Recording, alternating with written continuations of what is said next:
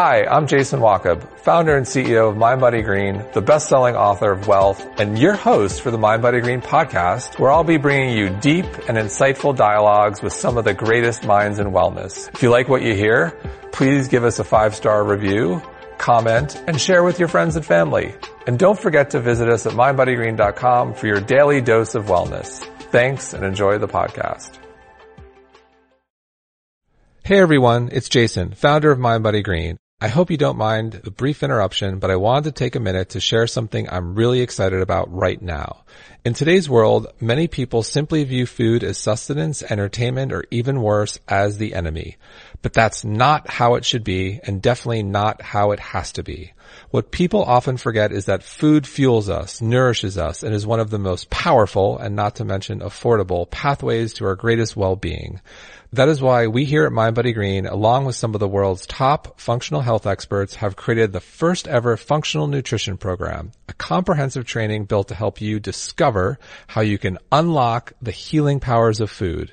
By enrolling in this one-of-a-kind opportunity, you'll learn how you can heal your gut, improve your digestion, and fight inflammation, how you can use food to enhance the health of your brain and fight autoimmune disease, how to heal your thyroid, slow the aging process, and pick the perfect supplement to complement your functional nutrition habits, plus lifestyle changes you can start making today to prevent disease and promote longevity.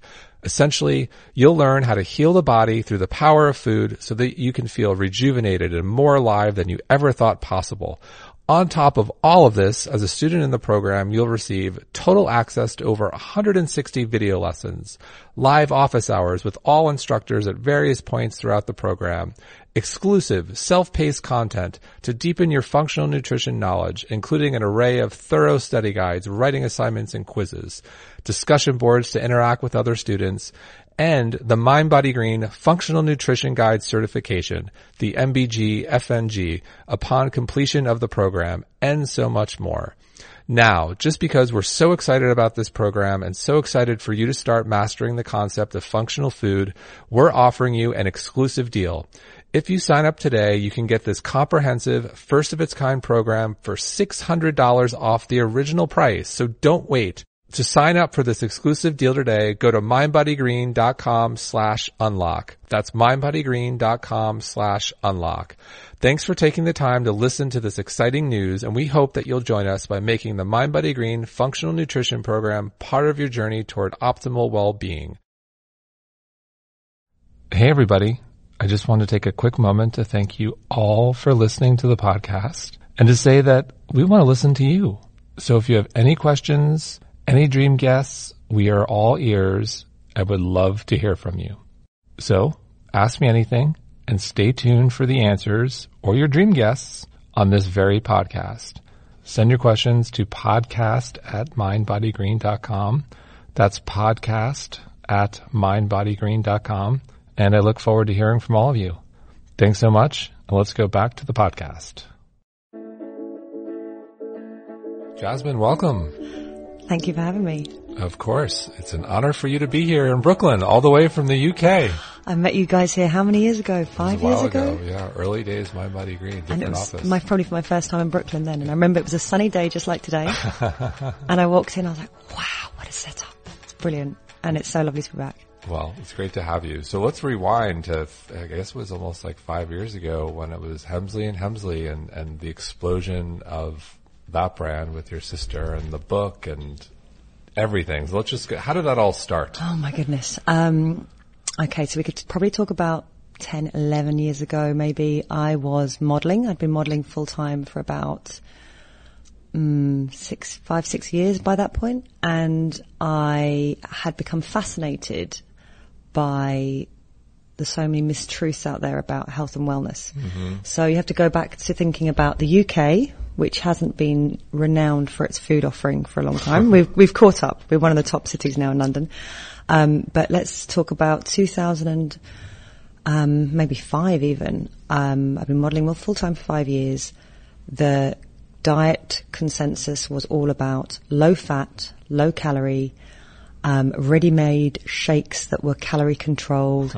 A diet was a Jane Fonda workout or aerobics and then celery with low-fat cream cheese and a cracker.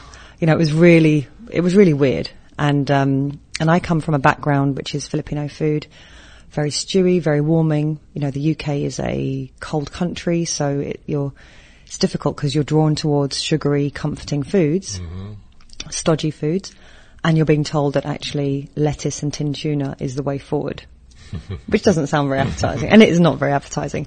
So the more I kind of looked into these things, the more I was thinking, wow, what is this even based on? And then I started to come across different philosophies, and then I was interested in why is this philosophy about raw food and this philosophy about cooked food, and this one's about veganism and this one's about eating more meat in their diet, and comparing them and implementing the things that kind of made sense to me. And Ayurveda kept popping up then, but that was a weird word. But it did answer a few things. It answered questions as to why I liked hot, stewy, cooked foods from my mum, from Filipino cooking, and also helped me to understand the times of day that were better to eat. But I still wasn't, totally sold on Ayurveda back then. 2005, I'd not heard of a chakra. I'd been doing yoga, but it was very much yoga, the long, lean body yoga, the show-offy kind of Western asana type yoga. And then as time went on, my other half and I, Nick, who you know, he was also modelling. He came from the very men's health type of diet of chicken breast, broccoli, bagel, no fat, workout on lots of coffees.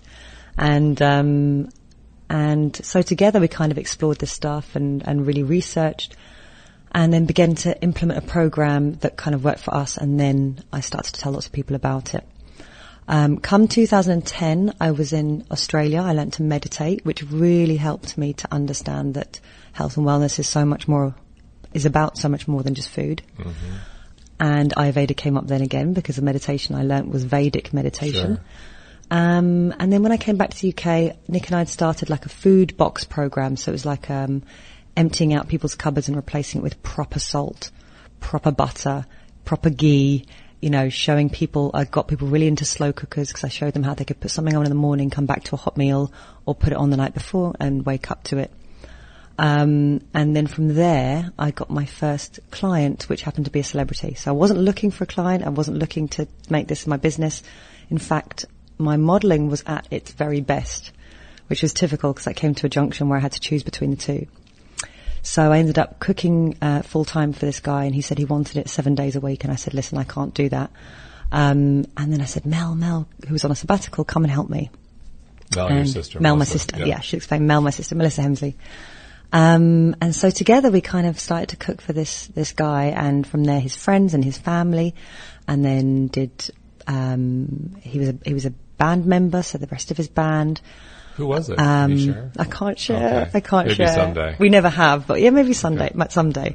And then we didn't cater for the tour because we thought that was just going to be way too much, but we consulted for it, went on to consult for other things. Fast forward, we kind of created a name. Actually, Nick came up with a name because Melissa and I could not think of it. We poo-pooed Hemsley and Hemsley for a long time, but nothing else seemed to sum it up. Right. And then we launched a little blog, and we thought, this is really early days, like how do you blog? You search for it. And we did that, and then we got picked up by Vogue to be a food blogger. And so that was a really interesting time of taking, the kind of philosophy that I developed where I could basically walk into someone's house because they had the resources. I could change their water. I could change the time they slept. I could change their air purifier. We could make fermented foods for them. It was unlimited. So suddenly talking to a wider audience who didn't have those resources. And so we had to make it, a much more fun and inclusive kind of offering. And also this was a time when salads and smoothies had become really big. So this is about 2011, 12. And so here I was talking about bone broth, which is highly unsexy, and butter, which everyone is terrified of. Early on that. Yes. So that was hard. So we kind of did beautiful, colourful dishes, and then talked about how to kind of amp up the nutrition with proper grass-fed butter and bone broth, which costs. I bought. I was in Santa Monica. No, I was in Malibu, and I think I bought a small pot of bone broth for $20. Where in the UK, you can get to a good butcher. They will give you the bones happily for free. And then you stick it in your slow cooker and you've got this amazing elixir. I think there's a new business flying back and forth and taking the bones from the butchers. Hey Malibu, have some London bone broth. And so when in this process, when did the first book come out? We have it actually in the office. It's the yellow cover, Hemsley. Yes, Hemsley. it's a white cover in the UK. It's the yellow cover here. Yeah. You can't miss it. So we went looking for, we started to talk to publishers. They came and knocked on our door about 2013 and we weren't sure people were quite getting it. Especially in the UK, I feel like you were behind. Like it was very new and fresh. Very it was behind. like you guys and maybe Ella at the time. Exactly. Ella was it. Yeah, and I think when they saw us coming, they thought, okay, Deliciously Ella's doing brilliantly. Can you do a smoothie, raw food, vegan book? And we were like, our recipes, we do have those recipes, but that's not us. Right. And so in the end, we kind of made the decision not to go with any of the publishers. And we continued doing what we're doing. And then in 2014, one of the editors that we loved, but her publishing house wanted something different from us, moved and came and knocked on our door again. And it was perfect timing because she had got us. And then she'd been able to convince Ebury Penguin House that this was it. And so we went for it. And we got in there about the butter and the bone broth and the gut health at a time when everyone was freaking out about the word gut being anywhere near a cookbook. And we got it in. It came out in 2014. A few months later, it got nominated for Cookbook of the Year alongside Mary Berry, Tom Kerridge. All the big names in the UK. Ottolenghi. Yeah, Ottolenghi won. Was it Nopi? Nopi. It was against Nopi, yes. So I have to say, two of my favorite, I've only been to London once, but my two favorite places to go, Nopi. Mm-hmm. And then your cafe, and it's Suffrages, Yay! Right? Am I pronouncing it right? Suffrages? Selfridges, exactly. Suffrages. Amazing. Yeah. Thank you very much. Yeah. I met Melissa there. We had, she did like a whole sampling. It's amazing. I was like, to be honest, I was shocked. I was like, this is really good. We put London on the map for you guys. I'm glad. Yeah, you did. Yeah, it was, I mean, when I look back, 2015 was, so the book came out in 2014 and we kind of exploded on the scene. I mean, we really didn't have a following, at all on social media, and we got picked up and it was brilliant. We waited a bit on the next book. I think that came out in beginning of 2016. Oh gosh, 2015. And we opened the cafe at the same time and we had a TV show. So I don't remember anything from that period of my life. It Tough literally everything rolled into one. In fact, the best thing about it, and especially when we did the tour, through Australia, was that I had to totally live in the moment because there was no brain space left for planning or, thinking about whether I did a good job yesterday. I was absolutely in the moment. It was quite crazy. So 2016, the summer, Mel and I were like, let's just chill out. Let's not think about any other big projects. Let's just actually enjoy what we've created. Sure. Live the wellness. We're making all these people better, but what about us? So, I went on a panchakarma in Hyderabad. Explain to people what that is. Okay, so I'll start with the very beginning. The first time I heard it, I was like, what? What is that? You can call it PK. So Ayurveda is the science on knowledge of life. So this is 5,000 years old. It's a holistic philosophy that includes everything from the times of day that you do things, to the food that you eat, to the lifestyle choices that you make, and it covers everything from surgery to raising your babies, everything. I mean, it's so vast. The Vedic knowledge system was a civilization 5,000 years ago. They had architecture, they had mathematics, they had Vastu, which is like a feng shui. I mean, it was super, super advanced, and it's where Vedic meditation comes from as well. So a PK or a panchakarma means 5 actions, and you might have heard the word karma, actions. And this is a way of helping us to reverse very quickly, come back to homeostasis in the body.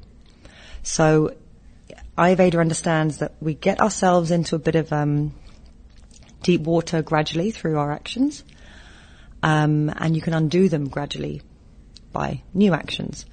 But the 5 actions of panchakarma speeds that process up. So you work with an Ayurvedic doctor, you maybe stay close to a centre or a place where you have treatments, and then the food comes into it as well.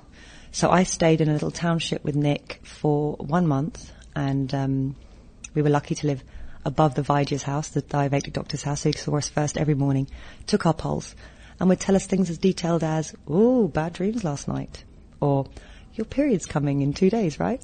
Was he always right about everything? Always right. Wow. The big one was that absolutely zero history, medical history came from us. And with the morning we landed, he took Nick's pulse and he told him which of his vertebrae were out. C6, C7. And Nick knows because they're old rugby injuries. Sure. He also then told Nick, 14, you bust your shoulder. And Nick dislocated his shoulder at 14, which has now caused all these knock-on effects. And Nick's been using lots of different physio techniques to remedy it. But the fact that the guy picked that up from his pulse within, 60 seconds. Wow. That blew my mind. And actually only blew my mind as I told people when I came back, because I was kind of there, I'd committed to believing. And it's only as I watched people's faces as I told them what these Vaidya's can actually pick up from the pulse that you realise the disbelief.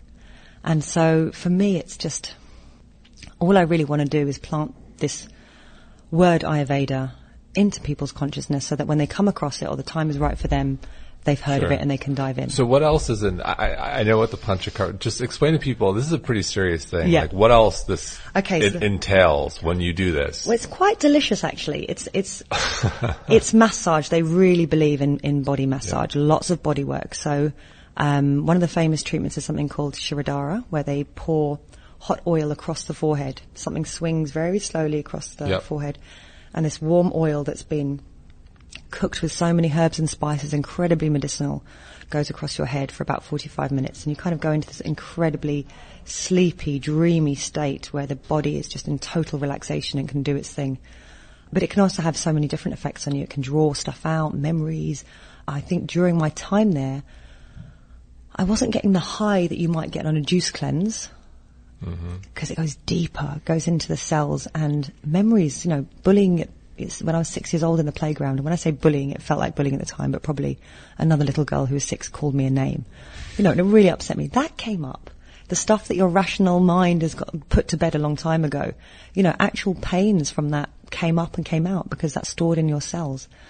Abhyanga is this hot oil massage. Again, these oils have been cooked with herbs from the Himalayas, and 2 people work that into your body over the course of 90 minutes from your head to your feet.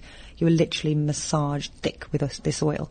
And this oil penetrates and pulls out toxins, and then you then scrub it off. So it also, breaks stuff down within the body because there's the various techniques. And so it pushes the toxins out of the body. You eat 3 meals a day, very delicious cooked foods from a tiffin tray. So it's like 5 or 6 different things that you eat. Nothing raw in sight. Nothing raw. And in fact, not that many greens actually.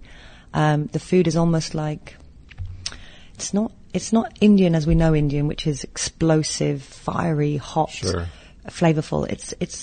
It's really kind of comforting and childlike and, very, very easy to digest. Ayurveda is, if there's anything you take from it, it's about digestion. Digestion is absolutely key to everything. The state of your digestive system, or they call it the Agni, the fire, right here in your gut. If that's strong and lively, you can digest experiences quickly and efficiently without, letting them rock around your head for days, months, years. And you can digest the best from food and leave the rest.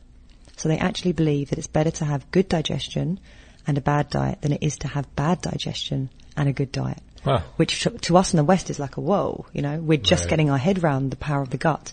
Ayurveda knew this 5,000 years ago. So how do you define good digestion?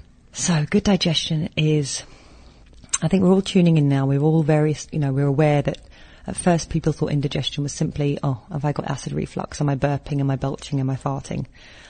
Now we're realizing it's that knot in the stomach. It's that kind of bubble in the neck. It's the sour feeling, the hot feeling, the solid feeling of food not moving. It's that butterfly feeling. It's the anxiety. I mean, this is really this core, this area is your everything. The rest is kind of just limbs in your head. Whether your bowels are functioning properly, are you going too many times a day? What consistency is it? All the things we never talked about before. What else would be indigestion? So is it like, when you talk about like bowel consistency, is that like going once a day, twice a day, like well, if you normalize? Think about babies, it's 1 meal in, one poo out. You know? And then over time, we condition ourselves to train ourselves for when we can see a toilet. And some of us have some bad experiences, and then we train ourselves to only use our own toilet. And some of us don't give ourselves enough time to go to the toilet before we leave the house. And so then it sits with us all day. So I know for myself, if I leave the house at 5 a.m. for any reason, a flight or something, and I miss my slot, I almost back it up until the next day. So there's a rhythm to life. You know, Ayurveda understands that rhythm. So good digestion is when you can eat food, feel satisfied, and then continue your day. If you're having to take a lie down, or you feel like you need a coffee or a pick-me-up an hour or two earlier, something's sluggish, something's not happening, you know. Your blood sugar levels are all over the place. Really great digestion is key to absolutely everything, and that comes from trying not to eat when you're upset or angry, trying not to eat on the go or in a rush, connecting to your food. You know, you think about the human's original relationship with food would be one where you grew it, you nurtured it, or you foraged for it. You know, you had this complete connection to your food. Then you would prepare it. You'd be very careful because some things are poisonous and some things need certain preparation to get the good stuff out. And then we would sit and eat it and share it as a family. Now we kind of walk in, spot something, choose it based on the latest Western science, maybe or maybe not, and then we just inhale. Right. And we don't get our saliva around it. We don't get we don't connect to it. We don't even know if it suits us. We just get on with our day and do other, maybe in the grand scheme of things, less important things, but they feel more important. So what else is involved in the Panchakarma? Because I know it's like a pretty serious thing. Oh, you want just like the Cliff Notes. Okay. So if someone's listening, they're like, okay, like, I think I can do this. Okay. Or I can't do this. So if anyone's been to India or Sri Lanka, you might have come across Ayurveda, and you'll find it in its kind of like, you know, there's some salons or some spas that offer Ayurveda, but they're kind of not really the real Ayurveda. You know, they're just samples. It's what it's famous for. So obviously there's a tourist industry around it. A real PK, you would go for a minimum of 2 weeks up to 6 weeks, and you would, in this time, eat at certain times of the day. You'd eat very slowly. You'd eat with your hands, and I can talk about that again later.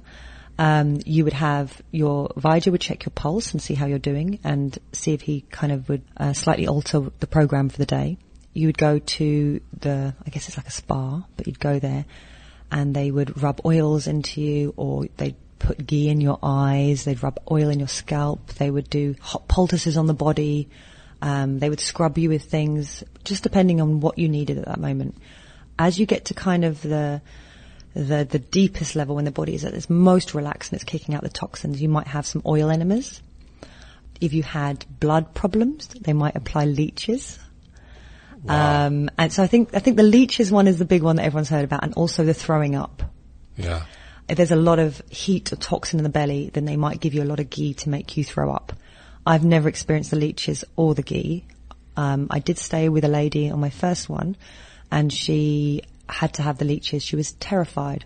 Next day, she was like, yeah, bring it on. Felt great afterwards. I think some top-end, kind of more Western luxury spas don't do the leeches thing now. Right. But yeah, that's the big thing. If anyone's heard of Ayurveda, like, the leeches, the throwing up.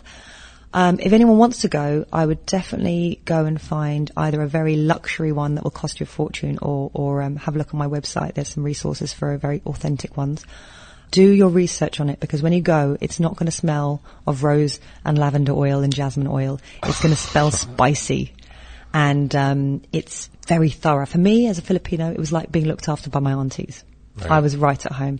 My other half, he was slightly in shock at the whole thing. Firstly, because we were staying in the middle of India, nowhere near a sea for a month, and that just, the whole notion of why would you book in for that, weirded him out. And then we got into it, and my goodness, you slow down, you get to know yourself. It's to me, it was a bit like being sent into the country to stay with an auntie for a month, and you almost experience boredom. And I have to say, as an adult, that's such a lovely feeling that I've forgotten about, you know, right. That one of, shall I go for a walk, or shall I read a book, or you're encouraged to really, really, really slow down and deal with some deeper issues, and they help you through that. Not through a kind of therapy sessions or anything. They literally just push it out of the body. So when you finish this program, how are you feeling, and how does it fundamentally change, like, your view on food, nutrition, wellness, and what's next for you? So many ways, and such a good question, Jason. How do you feel? So you don't feel the euphoria that you feel when you've done a juice cleanse or anything of that sort, like a psyllium husk kind of thing, where they clean you out that way. You feel a bit space cadet during it, very in the moment. You really don't care about other things, you know, you really just care about there, then, now, which is quite, you know, an eye-opener. My creativity went through the roof, and it's exactly where this book came from. Like, it's like I'd given myself a rest, and suddenly all these ideas, everything. Oh my goodness, it was quite crazy. So they say in a PK, you don't rush back into normal life. It's like you've just replastered the house and painted it. Looks amazing, feels fresh, but it's wet. So be very careful how you transition out, you know, and that's really what we're talking about with natural medicine. It's not a quick fix. We're not dealing with removing just symptoms. We're going deeper. And so you are a little bit vulnerable. So you need to ease out as you go in. So for us Westerners, we're like, 1 month's off. You know, I haven't got time for that. I haven't got time for this. But my goodness, if anyone can find that time and make it a priority for themselves, I feel like a better human being. So you walk away and you're filled with creativity, and it's the inspiration for your amazing book, which everyone has to pick up, East by West. But like, talk about like, so it's like you experience this, and are you like, I need to tell the world about it? Like, this is like, how did it like fundamentally changed you? Well, one of the things you asked about was how did it feel about nutrition. So a lot of my nutrition beliefs came from functional medicine and, you know, as well as traditional kind of ideas. So I was into dairy, but the provenance was important and the preparation was important. But I didn't really understand this Ayurvedic aspect. So I remember saying to my meditation teacher, Gary Gore, I've just found this incredible, organic, biodynamic, grass-fed, raw, unpasteurized, unhomogenized milk from my local farmer's market. I've met the guys. You checked like every box possible. Every box possible. The cows have a name. They live the cows meditate. The cows meditate. They're blessed once a year by the Dalai Lama. You know, all this stuff. And he said, yes, in Ayurveda we cook the milk first. And I remember thinking, what, Gary? Why? Why would I find this milk and then go and cook it? And he would just drop little hints. You know, he first started with tongue scraping with me 10 years ago, and it's my favorite thing to do now. And then I realized that cooking milk is not like pasteurizing it. It's not wiping it out. It's basically pre-digesting it for you. Also, warm milk. So think about a glass of warm milk and a glass of cold milk. Warm milk kind of flows. It's warming. It's easy to digest. And then cold milk is heavy. It's clogging. It's mucus forming. But if you looked at both in a Western lab, they're the same milk source, the same attributes, you know, except one's hot and one's cold. But completely different as Ayurveda. They see it as two completely different ingredients. And that has been such an eye-opener for me. So in my PK, although it was authentic and very uncommercial, lots of people there from the States, lots of people there from Australia, none of whom eat dairy or eat wheat. And there they are, eating dairy and wheat every day with no problems. So you're okay with gluten? I am, to a point. It's in that environment, I was unstressed. It was also good gluten. It was freshly made every day. It was using older grain sources. Sure. And my digestive fire was on fire. So I could handle anything, really. Do you ever eat anything cold anymore? You're looking at my hot water there. I had an ice cream in LA. Okay. Well, when which is very un me. But like, do you ever have smoothies, cold juice, salads, like, or is that like a once a week thing, or a never thing, or a once a day thing, or it depends on how you're feeling? Depends how I'm feeling, and depends what's available to me. So, you know, I don't live in an ashram. I don't live in that PK environment. I fly around the world. So if I'm faced with two things, okay, one could be, for example, it could be a cold day, and I'm faced with a rocket, you know, arugula, you say, salad with all the superfoods you could ever want right there, or a good grass-fed burger. I'm going to go with the grass-fed burger. Why? Because it's lunchtime, my digestive fire is very strong. That food is freshly cooked, it's very grounding. I am a Vata type that's already dry, rough, cold. I fly all the time. That's a very Vata activity. Modern life is very Vata, the stimuli of your phone and the lighting and the noise and the big city living. And so a salad has also got Vata properties. It's cold, it's rough, it's dry, it's hard to digest, it's bitter, it's astringent. So that would actually aggravate my Vata, and it would It would add to me feeling very wired, anxious, nervy, and in my head. So can you spot people now and say like they're Vata or Pitta or? I can to a point, but, and we said earlier about touching on things that misconceptions maybe about Ayurveda. They do classify you as types between 3 different doshas, Sure. Vata, Pitta, Kapha. We have all 3 doshas in us, and we tend to display from birth a I can never say this word, Preconceived. predispensary, Are you predisposed? predisposed. Yeah. We're predisposed to being a type, but our environment, the time of our life, the time of the year, the seasons affect that. So, for example, I'm a Vata Pitta. So I'm mostly Vata, this dry, rough, fast-moving. It's why my hands are moving and I'm talking so fast. What's Nick? He's more tridoshic. What about you? Venture a guess for me? Because of your height, your build, I would say more Vata, but I think also some Pitta in there. That's what I hear. Yeah? Oh, I'm a doctor. No, I'm not. That was just a really good guess. But most people need to know, we need to know about all of the doshas. We don't just go, I'm this, therefore I eat that. That's the Western approach to it. Actually, we're constantly changing within our environment. So there are days when, right now I'm feeling very Pitta, I'm very hot, which is unusual for me. I'm normally always got a cardi on. If you look at my sister, she's very Pitta. Always has a sleeveless dress on. Me, always got knitwear. So do you think part of the beauty and allure and success of Ayurveda and why so many people thrive on it is this idea of really listening and tuning into your body and not just saying like, here's my diet, I'm paleo Yes. or I'm vegan or I'm this and that's it. And it's very rigid, where Ayurveda has principles. But I think, to me, one of the main principles is really tuning in and listening and Yes. being flexible. Yes. And it's not, it's like is that? It's absolutely right. There's no rules, there's no good or bad in Ayurveda. It's the philosophy of life. It's like, here's some things that will help you get along, and when you go with them, you're going with the flow. When you go with the flow, life is easier, you get more vitality. It means when you're going against the flow, you've got that bit more vitality to help balance things out. If you want to go against the flow, you want to stay up until 1 a.m, 2, 3, 4 using artificial light, you can do it, but it will have a knock-on effect at some point, especially if you're doing maybe 6 things that go against your flow. Sure. So I always say things like, you know, we meet people all the time, don't we, that can hold their alcohol, or, you know, we hear of 90-year-olds that have smoked all their lives, or people that fly non-stop and they've always got a spring in their step and they never seem to have a cold. But if you put all those problems together on one person, eventually they'll crumble. It catches up. So let me ask you, a lot of people struggle with stress, anxiety, and sleep. How can Ayurveda, like, is there something simple that someone could, who's listening, who struggles with those issues, can do immediately that may help? So one thing I think that really helps me is that, Ayurveda's got my back. I mean, meditation, they implemented meditation 5,000 years ago when we didn't have the speed of life that we have now.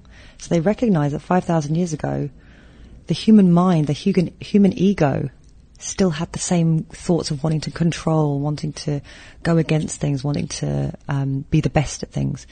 And meditation, reflection, mindfulness help us to keep us grounded.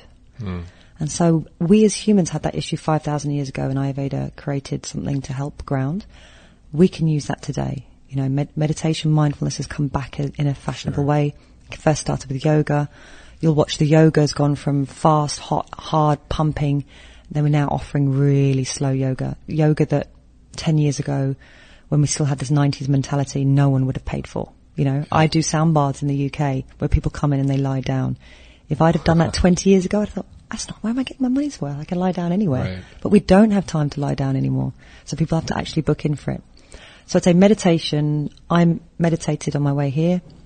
Vedic? Do your 20 minutes with your mantra? Or? Yep, I do. Sometimes it's 10, sometimes it's 3. I'm with you there too. Got to be flexible in the time. Got to be flexible. Because 20 minutes there was a time period where I was able to do that all the time, and now it's just not with a baby, reality. with everything. It's just not. It's like 3 there, 5 there. Yeah.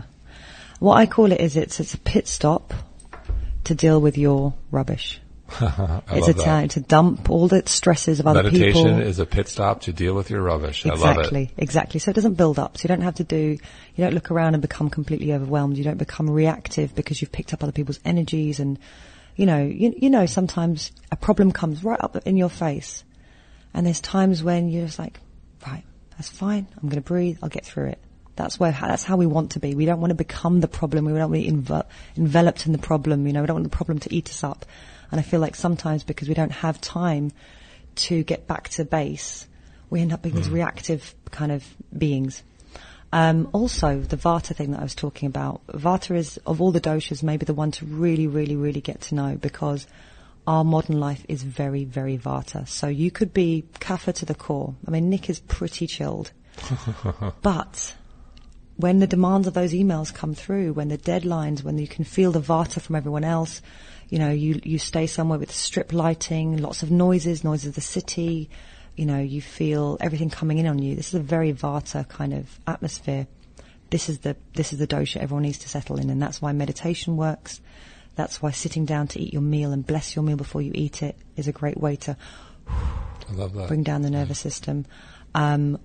Oiling, drinking hot water on the flight, oiling your skin after a flight, checking out the lighting in your house when you come in so that you can go to low-level lighting and help the body wind down, bringing down the volume on things, less TV, having no screen time, really important things. As someone, I also fly a lot, unfortunately. What are your travel tips? So take one of those flasks. And then before I get on the flight, I will stop by a coffee shop and I'll ask for some hot water, and they'll fill it with hot water. Hot water or hot drinks help to break down the ama in the body. So ama means that which is not digested. So Ayurveda believes that the food and the experiences we eat can either serve us and nurture us and become us, and those that we don't want or are toxic to us becomes this kind of heavy black toxin, substance that we think of as toxins in the Western world. So drinking hot water helps to flush that out and break it down and get it moving again. Also, you think about airplanes are cold, they're light, they're rough. Hot water is smooth, it's grounding, it's warming. What about hot coffee? Unfortunately, and I learned this before I even realized Ayurveda. It's dehydrating, not good for flights. It's so stimulating. We're already over stimulated. So coffee is not good for Vata, who is already in their heads, and Pitta, which is a very hot dosha. So Vata and Pitta don't do well with coffee as a general rule. It depends, obviously, how chilled out they are, how healthy they are. Kapha types, Kapha are the Kapha dosha is the earthy one, it's water and earth are the elements. Very earthy, very moist, very chilled, very loving, very dependable. They're the ones that can have a coffee. It gives them a little bit of a buzz that they need. Vata and Pitta, we're buzzing already. I do coffee. You do coffee. I love coffee. You love coffee. I'm like one of the, I can have coffee at 10 o'clock at night and go to sleep. I'm fine. Colleen, on the other hand, can't do that. But well, it's, a lot of people can sleep on coffee. But what's the quality of their sleep during the coffee? Do they wake up at 4 a.m. with thoughts and ideas, or 2 a.m. worrying about something, or, feeling restless? And how do you feel when you come off the coffee? So for me, it's, coffee and alcohol and things like that. For me, they're fine, but are they a crutch? Sure. And as soon as they become a crutch, then you kind of come back to base camp, and then you can reintroduce them again. I love that. Yeah. So being a leader in wellness and being at the forefront of what's going on in the world, what do you think right now is a trend? And on the flip side, what do you think is a fad and doesn't have staying power? I think they're almost the same. And I'll tell you why. The one thing that's made me so excited about Ayurveda, and you have to remember, I didn't rush into Ayurveda. I didn't think, someone didn't sell it to me in a conference and I was like, I'm part of this club, I'm part of this gang. I've been pushing it away for a long time, but my goodness, it basically covers everything you need to know. Everything that we talk about in the wellness world today, from the gut, which we've just starting to understand the extent at which it matters, fermented foods, oil pulling, tongue scraping, massage, acupuncture, mantras, mindfulness, soaking, sprouting, energy balls, anything that we're talking about in wellness has all come from Ayurveda. And so when we trend something, it becomes the focus. We start to talk about all its benefits. We push it out there as, an avocado is going to save the world, or kefir is going to change your life, or kombucha is the next big thing.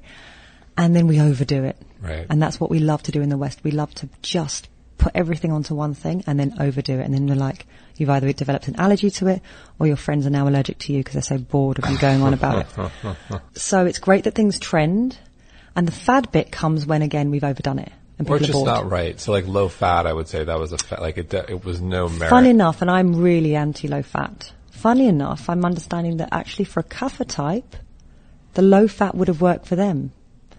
They need less fat in their diet. They are already, their nature is to already hold on to those things and make good use of them. Whereas Vata burns through it, Pitta burns through it, and Vata can't deal with it in some ways. Can deal with it very well. Sorry, that becomes a very good source of fuel for Vatas. So now I'm understanding where everything fits together. If you get me, and you've got 5 minutes with me, I'll say stay clear of low fat, low calorie, end of. Yep. You know, cut down your sugars, probably skip the dairy because I don't have in 5 minutes time to explain what is good dairy and what isn't. So yeah, there are short things for the average person, but I think life is precious. It's, the art of eating well, the art of living well is about so much more. And we can either see that as oh my God, bore off, I haven't got time for this. Or we can go, actually, this is part of the beauty of life. This is what people write poetry about. This is what people philosophize about. I want to kind of know myself. That's why in any given situation, my mum and I can walk into a restaurant and our needs are completely different. Right. Or if you have a twin, your needs can be totally different. One of you's just flown back from a hot country. One of you hasn't slept for 3 days. You're going to fancy different things on that plate. And so a salad is going to be great for me sometimes. A juice is going to be a juice and a smoothie. I'm going to warm them up in my mouth. Everyone should do this, by the way. You need to get the amylase, the saliva onto the food. Don't dump it into your stomach. So that's why Ayurveda might say in some respects don't do smoothies and juices, but what they mean is don't grab those cold smoothies and juices and just dump them into your body. It's still a great food if you know how to eat it properly. So do you think the UK is caught up to the States in terms of where we are in wellness, or still a little bit behind or ahead in any ways? Like, how do you think the wellness world compares in the two countries? Where we do very well, I think, is that we are, obviously America's so vast. So the one thing about our little island is we are a little bit connected to the ocean and to our land. Mm-hmm. It's become the trend now for places to open and to focus on local and seasonal. We've got 2 quinoa farms in the UK, which is great. That's local. We serve it at our cafe. I think those trends have become very cool because we've literally gone from fine French dining or greasy spoon cafes. That's all we had for years. Then we had the rise of the kind of the high street chain, and now we're getting little eateries. I mean, hundreds popping up every day with young, cool chefs wanting to use local produce and make it very fashionable. That's what I'm really proud of. In terms of just being able to walk out in any part of the country and get a decent whole food meal, no. We're not really there. So if I'm traveling to London, London's good. Where should I go? Like, what are what are your go-to spots other than check out your cafe? Hemsley Cafe and Nopi, and where should we go? Well, we've got East London is very cool now. You get everything from great coffee to a good gluten-free alternative that's not made of other rubbish. But even the hotels are catching up. I think 108 Marylebone had served juices as well as cocktails in their space. What's the name of that place? 108 Marylebone. Oh yeah, okay. The hotel. Yep. We've got loads and loads of great eateries popping up. We now also have finally bike services that can bring you the food from places, so it might not be in your very close. Not like we here have Instacart. And we've got Deliveroo. Yeah. And one more, I think Uber Eats or something Uber like Eats, that. Yeah. So finally, if it's not in very close, farmers markets everywhere in London now, they are my favourite place to go because you're talking to the producers, you're directly in contact with the people that make your food, and whether people think that is a very woo-woo thing to say, I really starting to understand the value of it. And what keeps you up at night, and what has you excited in the morning? What keeps me up at night? If I don't have time to wind down at night, my Vata mind can play tricks on me and a conversation can start in the middle of the night. Or if I'm working on something super exciting and I haven't wound down, again, my Vata mind will keep talking about these things. What wakes me up in the morning and makes me excited? Sunshine, which is quite ironic when you live in the UK because it's not every day we get sunshine. 2, I'm really I don't know if it's because I'm approaching 40, but I'm really, really grateful to be alive and have life. Like, I'm really beginning to get my ducks in order, if you know what I mean. Really understanding my priorities and what's important to me. And so if you could go back... And my dogs, by the way. Your dogs. They get me up in the morning.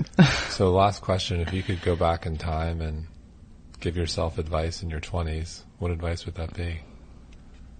Probably just to live a bit more in the moment, you know. I think I don't really have regrets, but, you know, I did grow up in a time when you had to be very academic. You know, it was about grades and who you were as a person on paper. And now I'm so happy that we're recognizing that the education system about being academic is not working, and bringing back into school things like sewing and gardening and cooking lessons and things. Look, now we've got 20-year-olds flying around the world teaching universities how to do social media. You know, we're celebrating every stage of life. It's not, we've kind of moved on from this old paradigm. So I don't know if that would have helped then in that time in the 80s, but that's one thing I wish I could have done more of, is be in the moment, live more with the earth. But other than that, I think the journey I've done is a journey that we pretty much have to do. So really last question. You mentioned live by the earth. What role, something we talked a lot about at Revitalize, which you were at, like climate change? Yeah, really the climate change thing. I mean, Paul Hawkins was saying earlier, that was just, I mean, every time I look at climate change, I feel heavy, I want to vomit, and I don't want to look at it because you just feel so guilty, and you're a citizen of the planet and living in a city environment. You're just constantly using the resources. And what Paul Hawkins put forward, I'm really, really passionate about. I mean, I work a lot with the charity Women for Women International, that does programs to educate women survivors of war, which not only, you know, they may have lost their husbands and their status within their community, but it educates them. They can now have skills to teach their community. They become very valuable members of the community, and skills to teach their children. And the stories and the things that they've been through, I can't even watch the videos or the TED Talks on them, but I can know that I'm helping in some way, help those people. And, if anyone has watched Mind Body Green on the playback of last year, Paul Hawkins was saying that I think number 4 and 5 was educating women. Educating women, huge. And one other one was it? There's educating women, a lot around food waste, regenerative. But I think it was educating women, and one more thing with women that together was more than the food waste. Right. There was. Industrial waste, and the very unsexy, as he said, refrigeration problem, which is causing huge amounts of gases in our environment. And that feels like something very tangible that we can work towards and move quickly. And obviously, you know, what have we been talking about for the last, you know, in the last year alone, you know, women, supporting the world. And I think it's exciting times to be in. I love that. Thank you so much. Thank Jasmine, you, Jason. Hemsley. East by West. Pick it up, everyone. Yay. Thanks so much for listening.